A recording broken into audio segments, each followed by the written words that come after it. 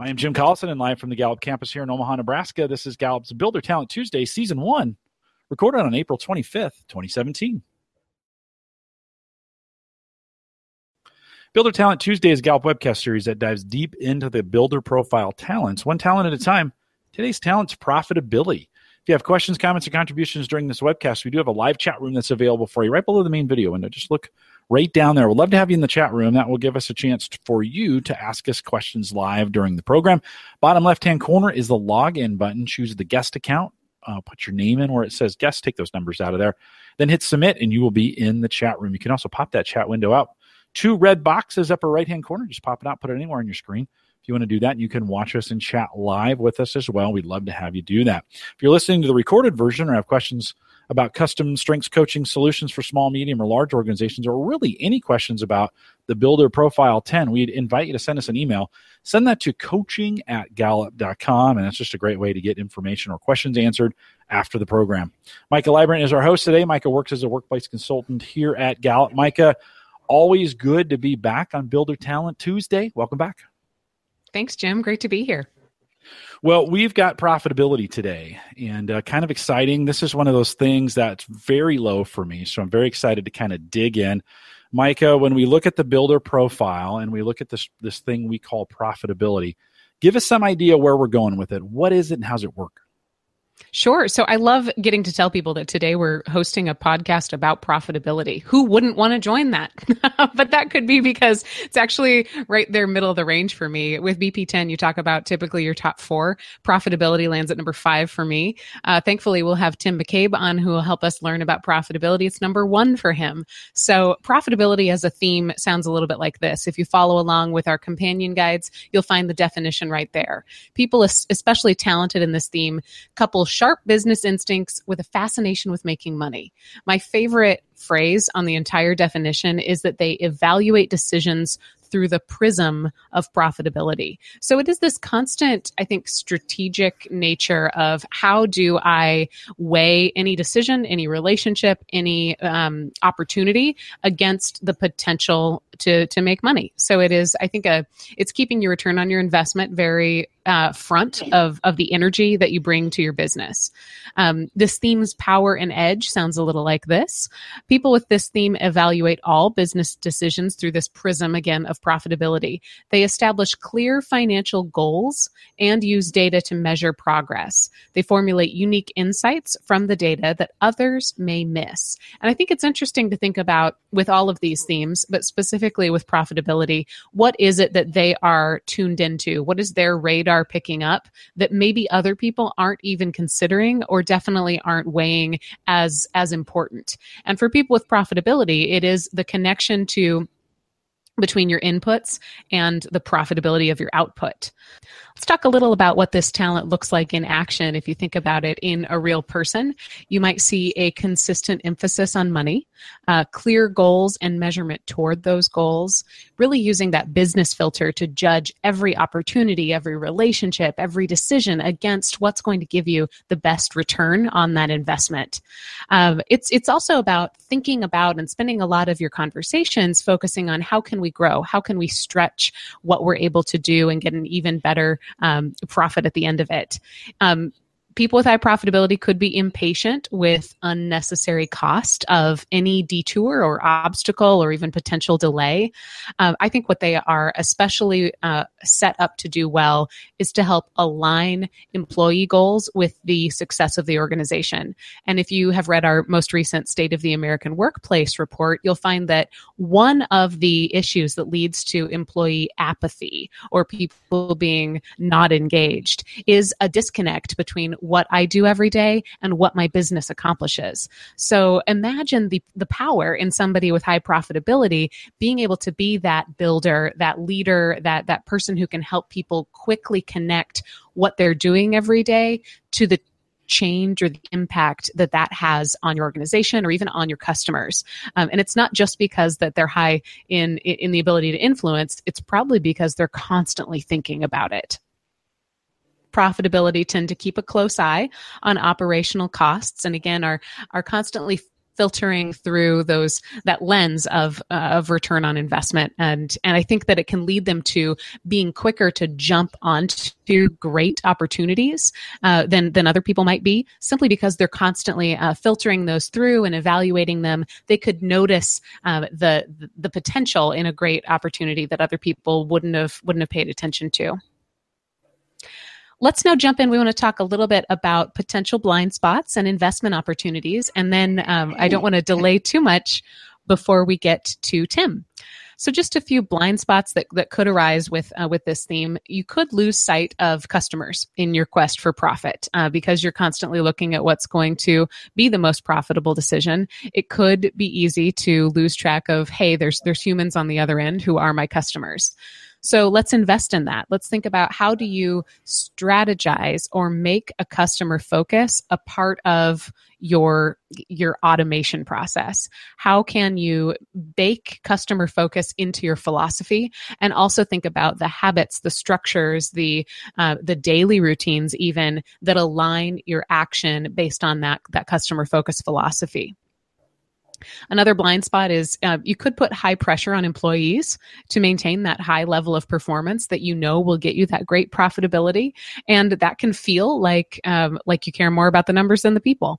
So think about paying attention to the morale within your organization. Look for indicators that lead to profit. So if you are speaking that language of profit, and again thinking of that prism of profitability, look for maybe what are the leading indicators that get you there, and how can you celebrate them. That might be something like people showing up to work, or people stretching their own sales targets, or looking at what are some of those pieces that are more on the behavioral economic side of things that are going to be great indicators of the uptick in your profit at the end. My final blind spot I have here is you could forget to value the means over the end. And in many cases, that might not matter. But I think I would encourage folks with high profitability to find your best voice for appreciating hard work. Find the best way that you can recognize the inputs that go into creating great, high-performing results, and really make that a priority so that people get a peek at what you're noticing. Because again, you're noticing things that other people might miss, and allowing people into that through the vehicle of recognition could be a really, I think, great door opener for some potential partnership and for the ability to truly build morale. When we think about how can we invest in this talent even further, think about using specific timelines and indicators to measure business goals, paying attention to how you value your time. For many entrepreneurs, you can end up wearing every single hat in the business. And because you probably have a better lens on what's the best return on your investment than others do, think about yourself as an investment as well, and really get picky about where you are spending your time and where you are investing in partners. I think be choosy about where you can make the biggest impact and spend your time there. Also think about how can you stretch your short and long-term vision, and how can you share that with other people. Constantly learn and be curious about how you can notice the human elements of your business. I'm not suggesting that people with high profitability don't notice it, but the more you can lean into a recognition and awareness and a knowledge of what goes into the inner workings of the partnerships and the engagement of your teams, the more you can look for greatness and be able to replicate that from the very beginning, avoiding any of those hurdles or delays or detours we talked about previously.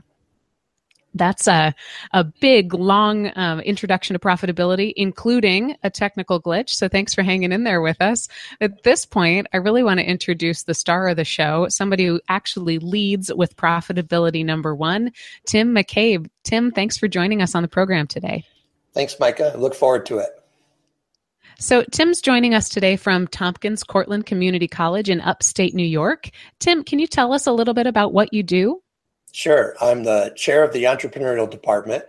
Our president, about 6 months after I came on board 10 years ago, who I had worked for 25 years earlier, interestingly,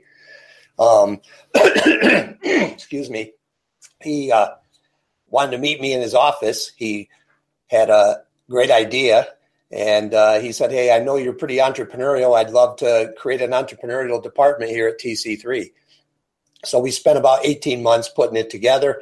And I have now got about 25 majors or 25 students who've majored in the program, who've now graduated, who are out there either as car detailers or consultants or hair beauticians. I mean, it's one of the really, really great things about this job is all my students have totally different interests, different, passions. And we have an internship program they go through, and that's my biggest challenge, finding them opportunities for all their internships in the local community.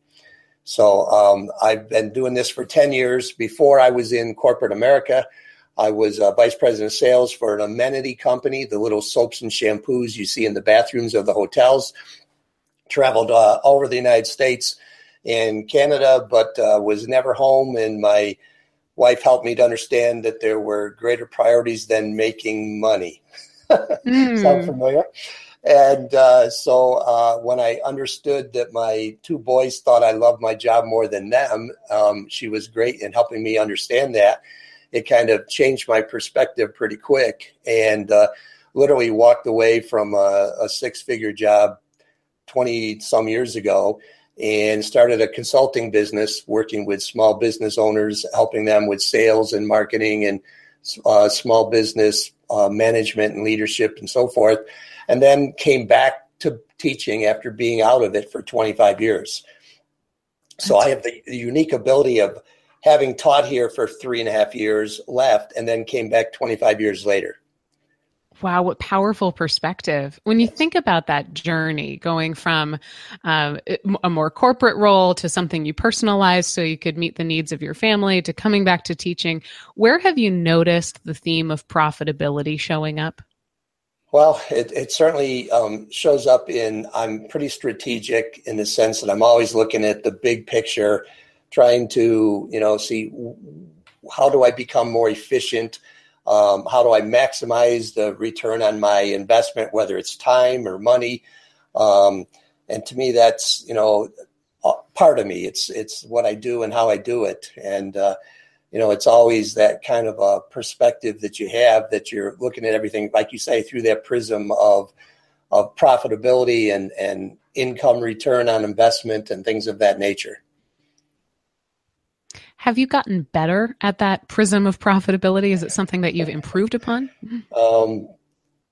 I've probably gotten more mature and understood how at times that prism was too out of control, too domineering, maybe would be the right point to make, and enabled me, as I managed people for a number of years, how to realize that, it was what the people's perception was and how do I relate to them.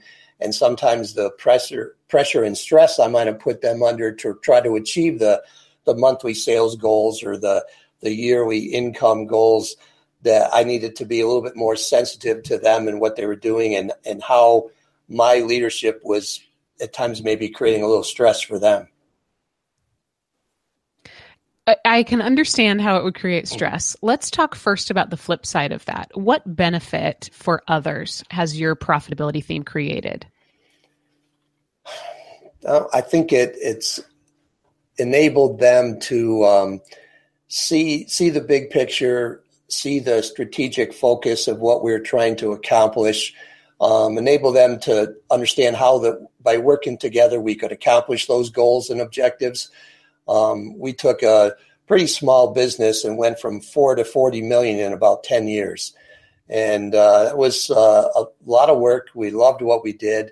It was a lot of fun, but at the same time, we put in long hours, and that was just expected sort of in the corporation of what we had, to try to get as much done as we could in a short period of time, but try to still have fun while we did it. So I think by having that perspective on profit, it kind of helped the members of the organization see where we're going and what do we need to do to get there.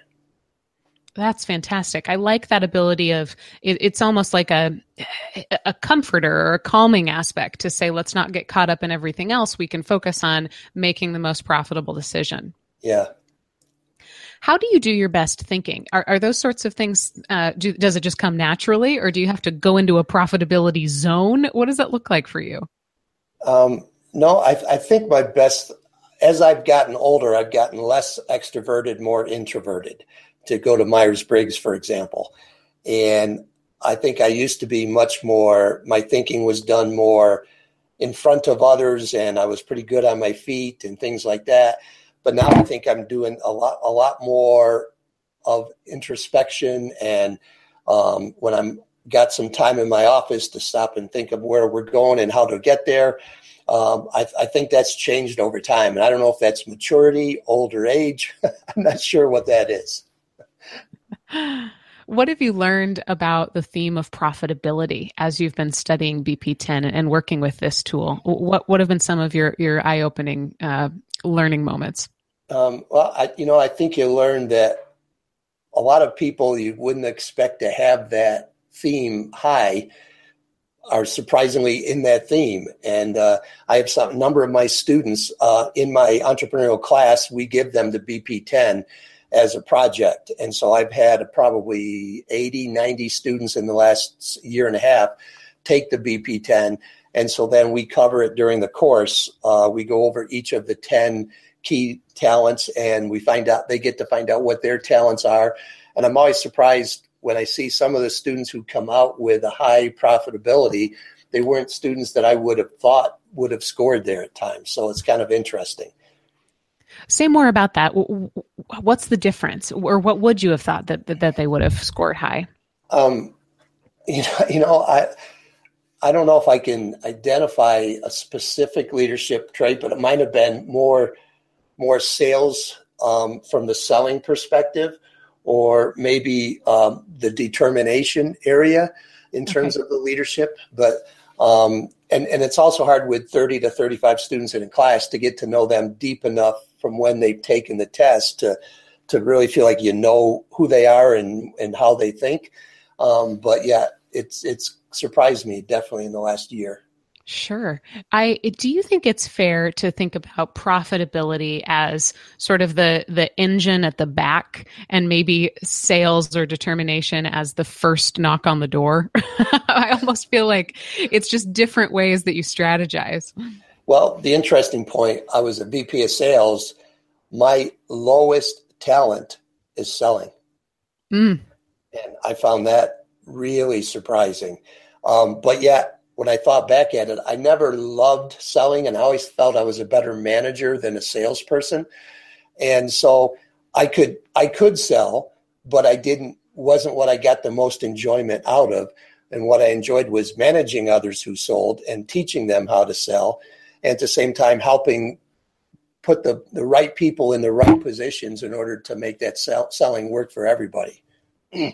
How did that work for you? Were you a successful VP of sales? Yeah, I enjoyed it. We, as we mentioned, we grew from 4 to 40 million, and it was a wonderful experience. I just felt I needed to leave because I was too wrapped up in my job, and my children were at that time 10 and 12, 9 and 12, and I had recently lost my dad during that period of time.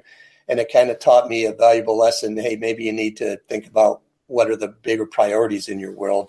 It's not just the income you make and the house you can live in, but it's the quality of the parenting you can provide. Wow. I feel like profitability maybe is different than that selling piece, and that it feels like it's a little bit more evaluative or a little bit more about the strategy behind it, or what can we accomplish versus the energy of going out there and selling.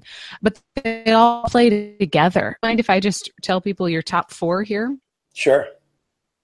Tim leads with profit, confidence, delegator, and knowledge.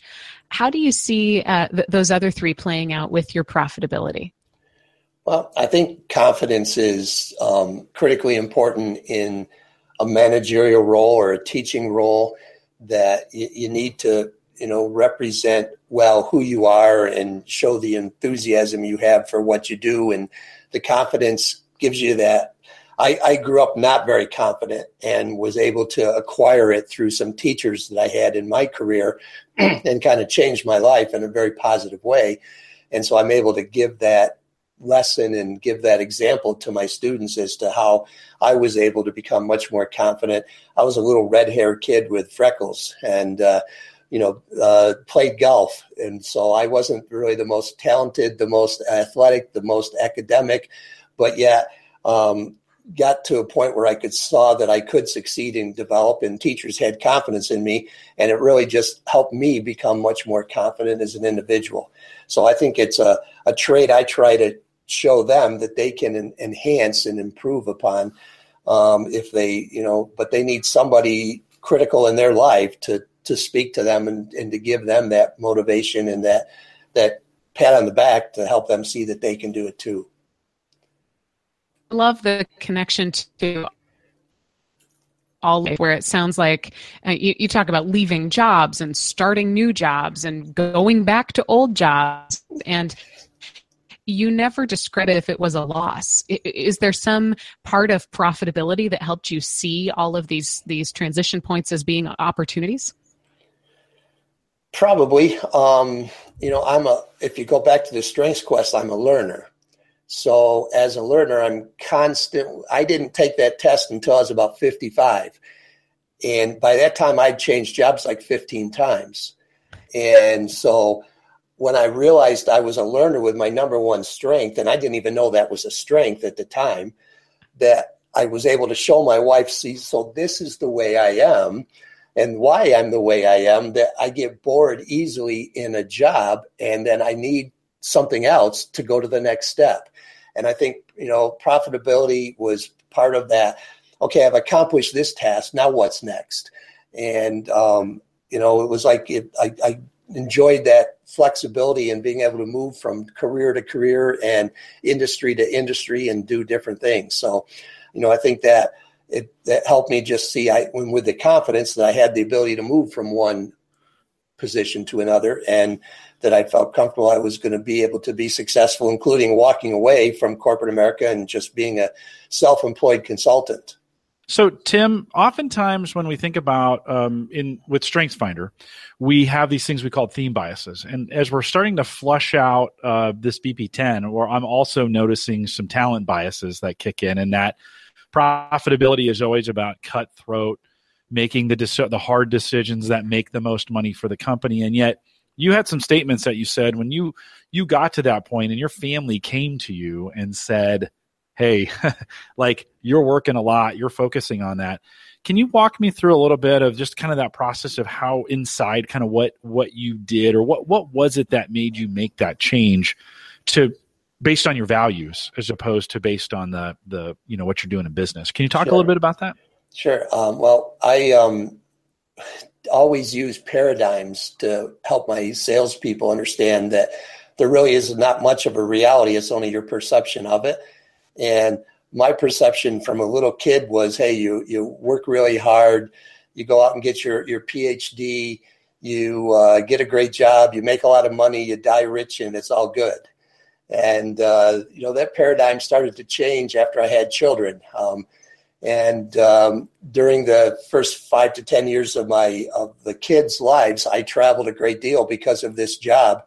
And my wife sat in on the paradigms one time with my salespeople, and we had a flight home, and she had me right where she wanted me in first class against the window. And she said, so let me make sure I understand that what you're trying to tell me is there's no such thing as reality. There's only your perception of it. And I said, yeah. And my wife and I don't always go like that. You know what I'm saying? That we've been married 40 years, but we kind of come from different worlds. And I said, yeah, exactly. And she said, well, that's really interesting. And the way she said it, I knew, bend over, here it comes. And that's when she said to me that, well, maybe it'd be helpful if you knew what your kids thought of you. And of course, my perception is I was doing everything for them, gave them a beautiful house in a wonderful neighborhood, all the things I didn't have as a kid. But of course, their perception was Dad's gone 5 days a week, 4 days a week, comes home and is really busy on Saturday, goes into his office, deals with his 40 employees, and on Sunday he sleeps, and then he goes out Monday morning. And so their perception is I love my job more than them, and I loved my job. Mm-hmm. So when she told me that, it broke my heart. And it just was like, wow, you're kidding me. And literally about a week and a half later, my dad passed away. And it just kind of helped me at 65 realize, hey, life is short. I need to do something different. And I need to, think about how my children are perceiving me, because that's all that mattered to them. It didn't matter what I thought. It mattered what they thought. Yeah. And so the talent, that profitability talent just doesn't go away because you choose like, oh, hey, I'm going to choose new values, right? It doesn't go away. So in the new paradigm, as you think about now looking back and you made this value change, what's it look like in the new world? I mean, you're still making decisions based, right? That just doesn't stop. You're just choosing to spend your time differently. What did that time look like? Because I think that's really important for people to hear this, because I think some people feel trapped. They've got to be in that where they're killing it, and they don't have to be. So what did it look like for you?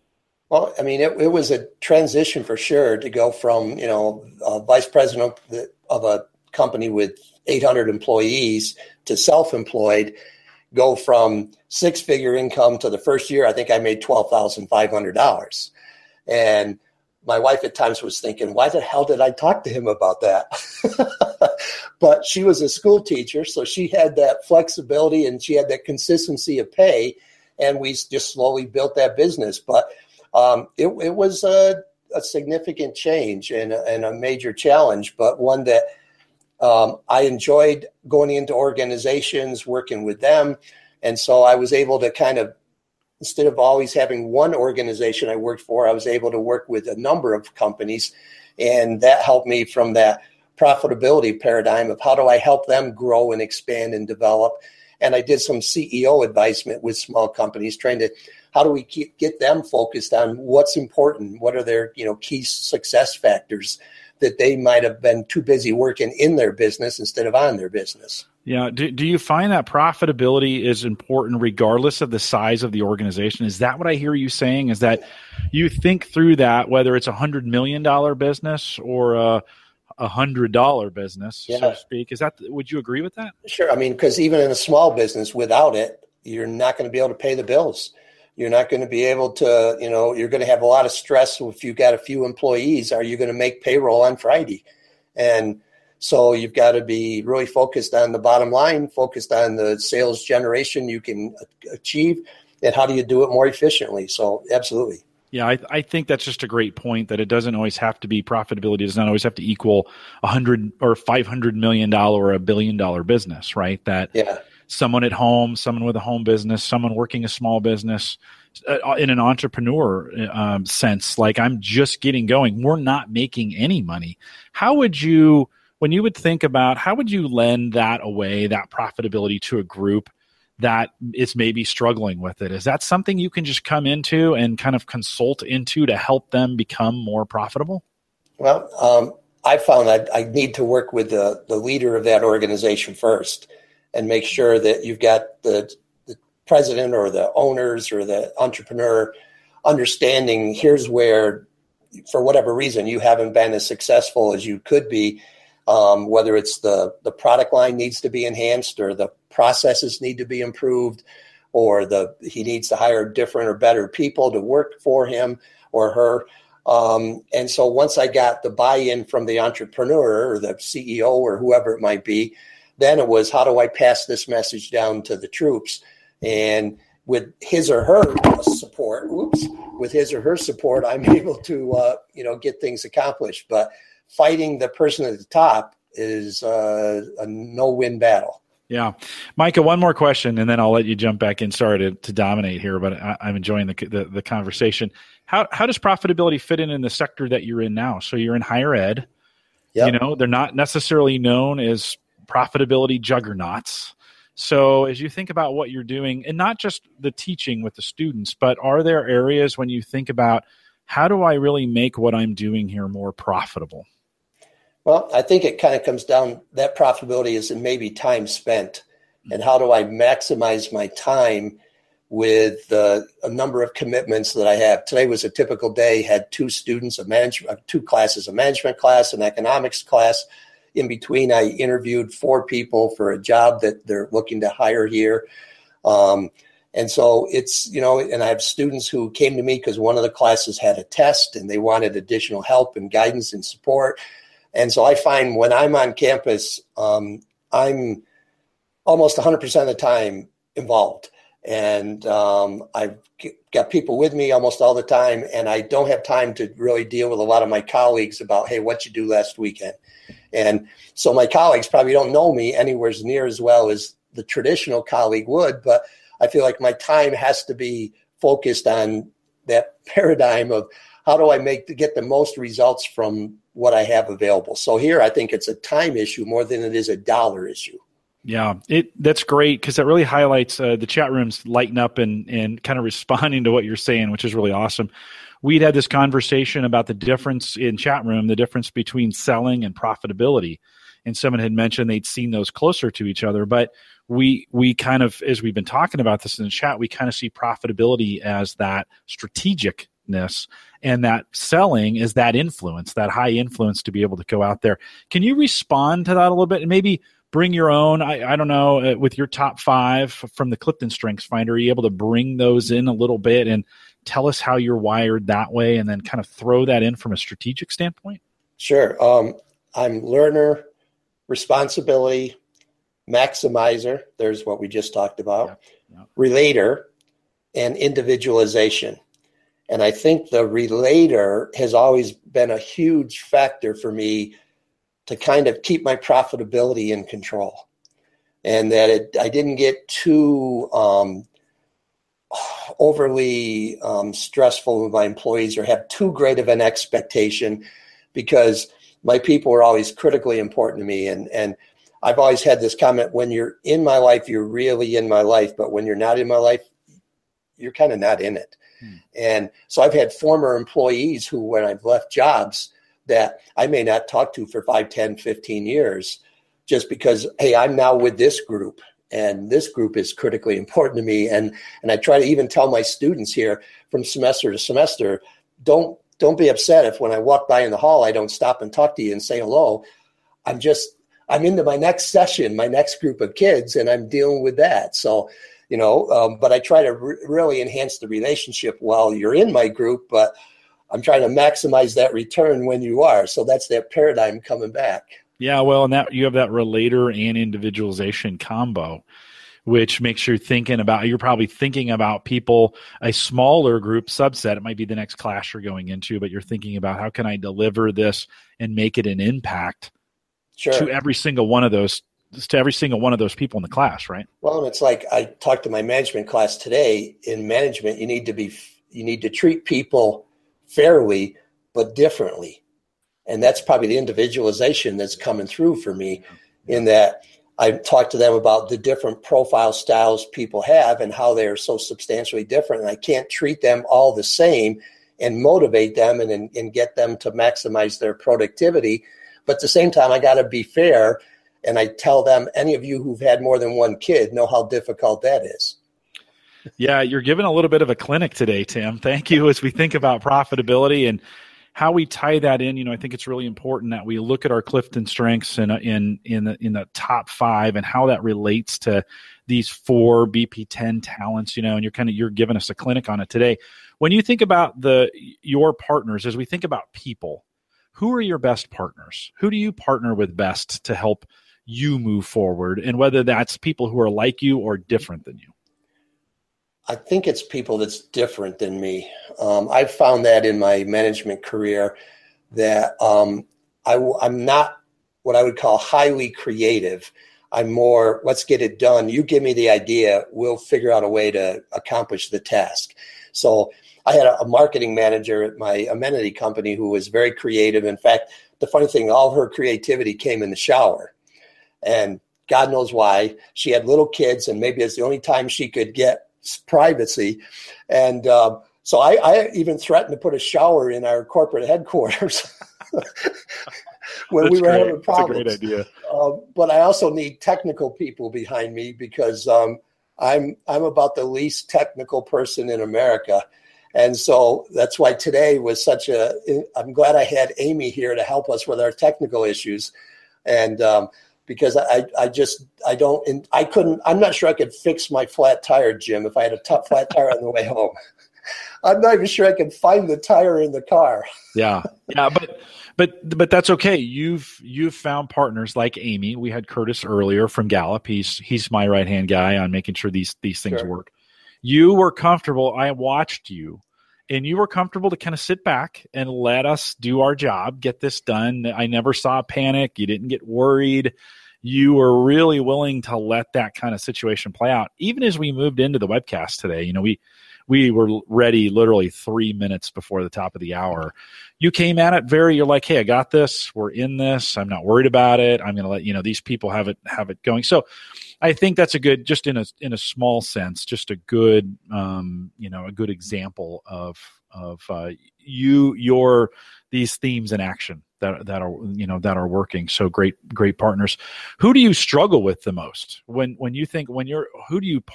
don't you partner with the best, and what do you have to do to kind of protect yourself from that? Yeah.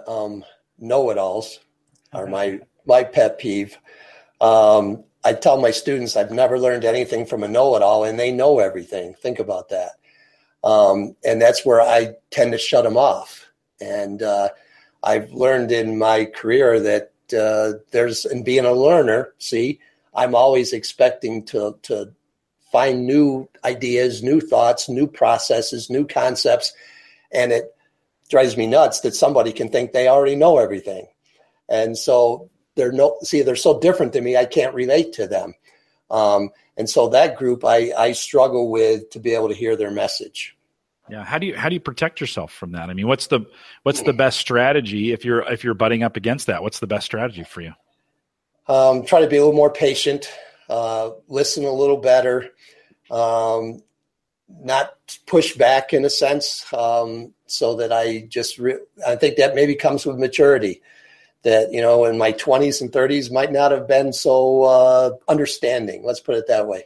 Yeah. Isn't that funny how when we're younger, a little shorter on time, when you have all the time in the world is when you think you don't have it.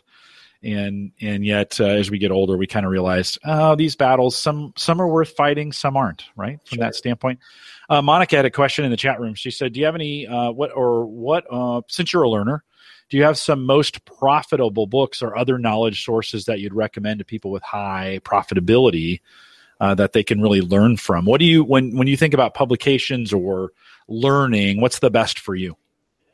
It's interesting. I play quite a bit in the market, so I subscribe to about 5 or 6 different financial newsletters. I subscribe to some economic journals online. And I find I'm on my iPad 3 hours a day, probably reading, because that's me. I just love to read. And I will read some books. I haven't read a novel in probably 25 years. It's all business books, all self-enhancement books, good to great, those types of collections that great. Jim Clifton's book, Good Work. Is it Good Work? Oh, I'd have to look that one up myself. I'm a little embarrassed to say. Well, I'm trying to find it on my shelf. Something about the Jobs War, the coming Jobs War. The coming Jobs War. Oh, that one. Okay, the newest one. I thought maybe it was the coming. That is a super book, and I read that 2 or 3 years ago, and I found that one of the best books I've read in the last 3 or 4 or 5 years. So I read a lot, but I tend to read newsworthy articles or things that keeps me current for my students or things that helps me with becoming more social media aware, because my students are so much younger. They knew how to spell LinkedIn before I did, for example. Well, but Tim, it sounds like you've made the jump. I mean, you're self-professed that you don't get into technology, and yet you're on your iPad. I mean, you're using the tools that you need with your iPad, with the reading. I'm sure it maybe Kindle is something that you've gotten into as well to be able to get books. But it sounds like to me you use the technology when you want to use it for that it makes it work for you. So, well, yeah. The funny thing, Jim, is I own a mobile marketing company on the side.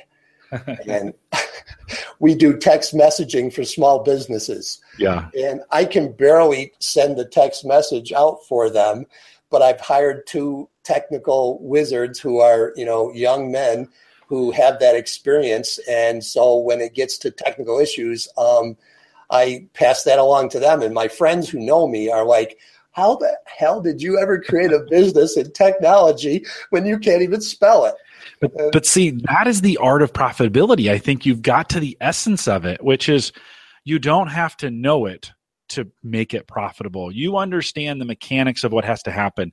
You're also able to get people involved. I don't know where the delegation piece fits for you, but it sounds like you're pretty good at delegating what needs to be done. What did you say, Micah? Number 3? It's number 3. Yeah. Mm-hmm. Yeah. So I think you're probably pretty good. But Tim, I think that's the art of it, right? Is Sure.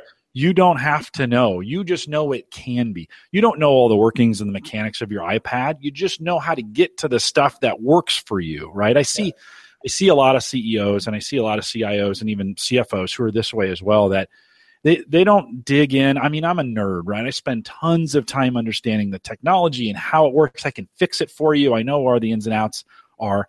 But that's because I'm interested in influencing people. And so I want to know how to fix things so I can help people and influence them in that way.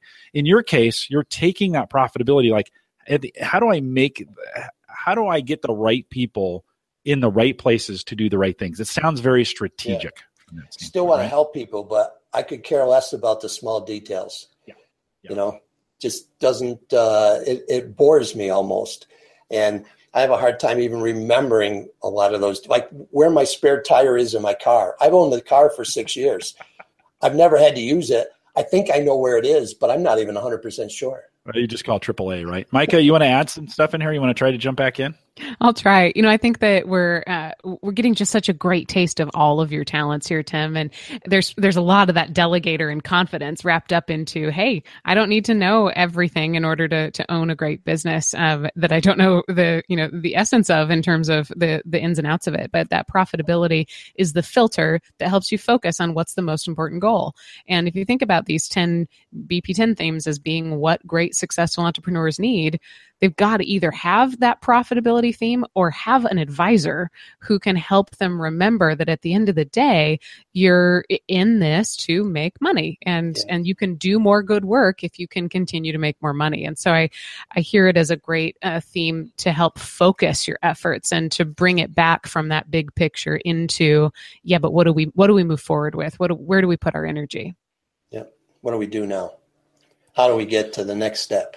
No, right on. A clinic and profitability. And Micah, you're right. I think we have to be careful that your profitability is also influenced, and we kind of talked about this, not only by your top 5, but the other talents that are around that. And there can be others who have high profitability that could be into the details and might be, who may understand those pieces. That's just how it works for you. And so it's just great it's great to hear those things. Micah, as we think we're in our final moments here, any final questions? I think we covered most of the things that were in the chat room. Any final thoughts or questions? I just want to bring it back to some of the real powerful stories, Tim, that you shared about your ability to filter through the clutter into what matters. And it sounds like you've done that. The way that you've managed to bring your entire life and your values into that has been real eye-opening and just illustrative for us. And so thank you for being able to do that. I think that we need to understand profitability as being what grounds us. It's not necessarily a strategic. It's not the same as the Clifton StrengthsFinder theme as strategic. It probably has more to do with focus, if you wanted to do it that way. But it is that ability to say, I'm seeing every relationship, every opportunity by being able to filter to the bottom line. And you have managed to do that in a very compassionate way, it sounds like, in your personal and professional life as well. So thanks for your leadership, and thanks for your learner on top of that, being able to just be constantly curious about that and bring that kind of curiosity into the worlds that you serve every day. Yeah, I think that's an important thing to have in the background with profitability. And I also think responsibility being high on my 5. I always felt like I had a responsibility to my employees and to the people who were my consultants or who I worked with, the individuals who worked for those companies, that I always looked at. It was critically important, especially the people at the lower end of the organization who live day to day, who pay their bills every Friday, and they need that to be sure that we're out there selling the products that we're selling and getting the profit that we need so that they can feel comfortable they're going to have a job in 6 months. And so I constantly stress that to my salespeople. It's great that you make these commissions at times, but even more important are the little people behind us who are doing all the work and who are critically important to our long-term success, but who don't have maybe the fancy homes or the upscale cars or the ability to send their kids to private schools, but they're the ones who are really making it happen for us. No, that is great. And a great reminder of your responsibility with your family as well, right? When you sorted, your maximizer sorted by values. Yeah. And then you made that life decision to say, hey, I'm going to make this change. And your responsibility kicking in at that point to then really adding how do I make my family relationships more profitable? It's a great. And Jim, it was the best decision I ever made. Yeah. And I know. Right on. To this day, still give my wife a tremendous amount of credit for having the guts to point that out to me, because she knew I wasn't going to like what she had to tell me.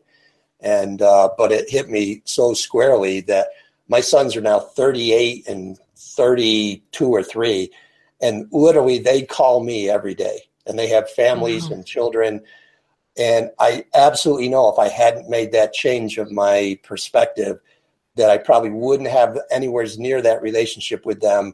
And I wouldn't have had the ability to be in their lives and my grandchildren's lives if I hadn't made that transition. And that's why I'm so fortunate my wife made that comment to me, and I was able to take it to heart.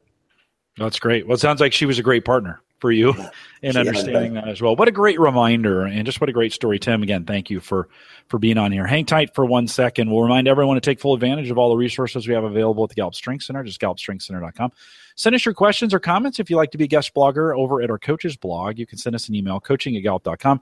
We kind of like a fully formed blog and something original. 400 to 600 words is kind of what we're looking for. If you got something like that and you want to share it with the community, send that to us again, coaching@gallup.com. Put guest blogger in the subject line.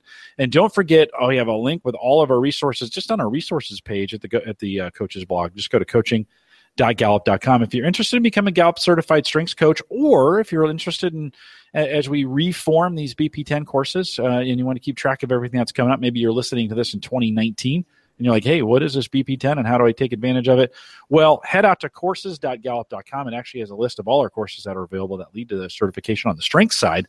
And if you're interested in coming to our summit this summer, happening here July 17th, 18th, and 19th of 2017, head out to Clifton Strength Summit, and all the courses we have available during the summit are 15% off. So if you would like, 15% is a good deal off of our courses. So you want to head out there, cliftonstrengthsummit.com, and get caught up with everything that's coming on with the summit. If you found this helpful, I know most of you did. We had some great feedback in the chat room. Again, thanks for everyone who came out today.